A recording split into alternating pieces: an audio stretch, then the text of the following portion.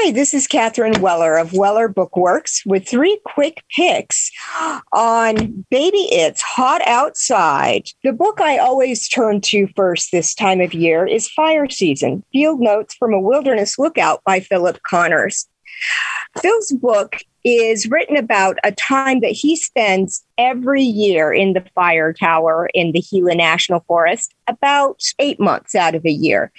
The book talks about not just the wilderness around him and the isolation, but what it means to watch for fires, what fires do in the Western landscape, and how our approaches and thinkings about fires have changed over time. An interesting note about Phil is he had to be evacuated from his own tower about 5 years ago because a fire he spotted was taking his whole mountain with him. It's a lovely book about many things, including how hot it is outside. My second pick is Where the Water Goes by David Owen. Think of this book as an update of the old classic Cadillac Desert. What David does is he follows the Colorado River from its head to its foot. And we're not just talking about redoing these old texts, but talking about the difficulties in managing water in the West and how complicated it is.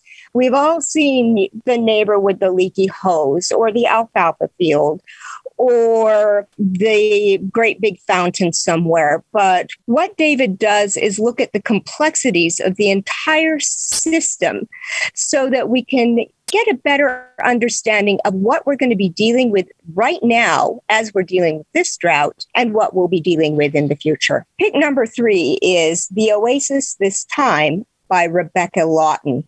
Her subtitle is Living and Dying with Water in the West, and this is from one of our great regional publishers here in Utah, Torrey House Press.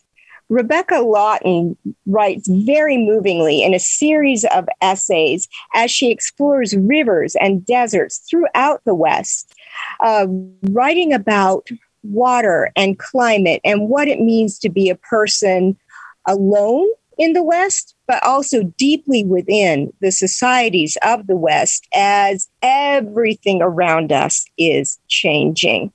It's a wonderful book to read an essay and think about for a while. Talk about it with your friends. Make it a book club pick. It's perfect for this time of year. And then move on to the next essay. And after that, I've got a couple of bonus picks for us today to remind us that what we're dealing with right now is not a new topic.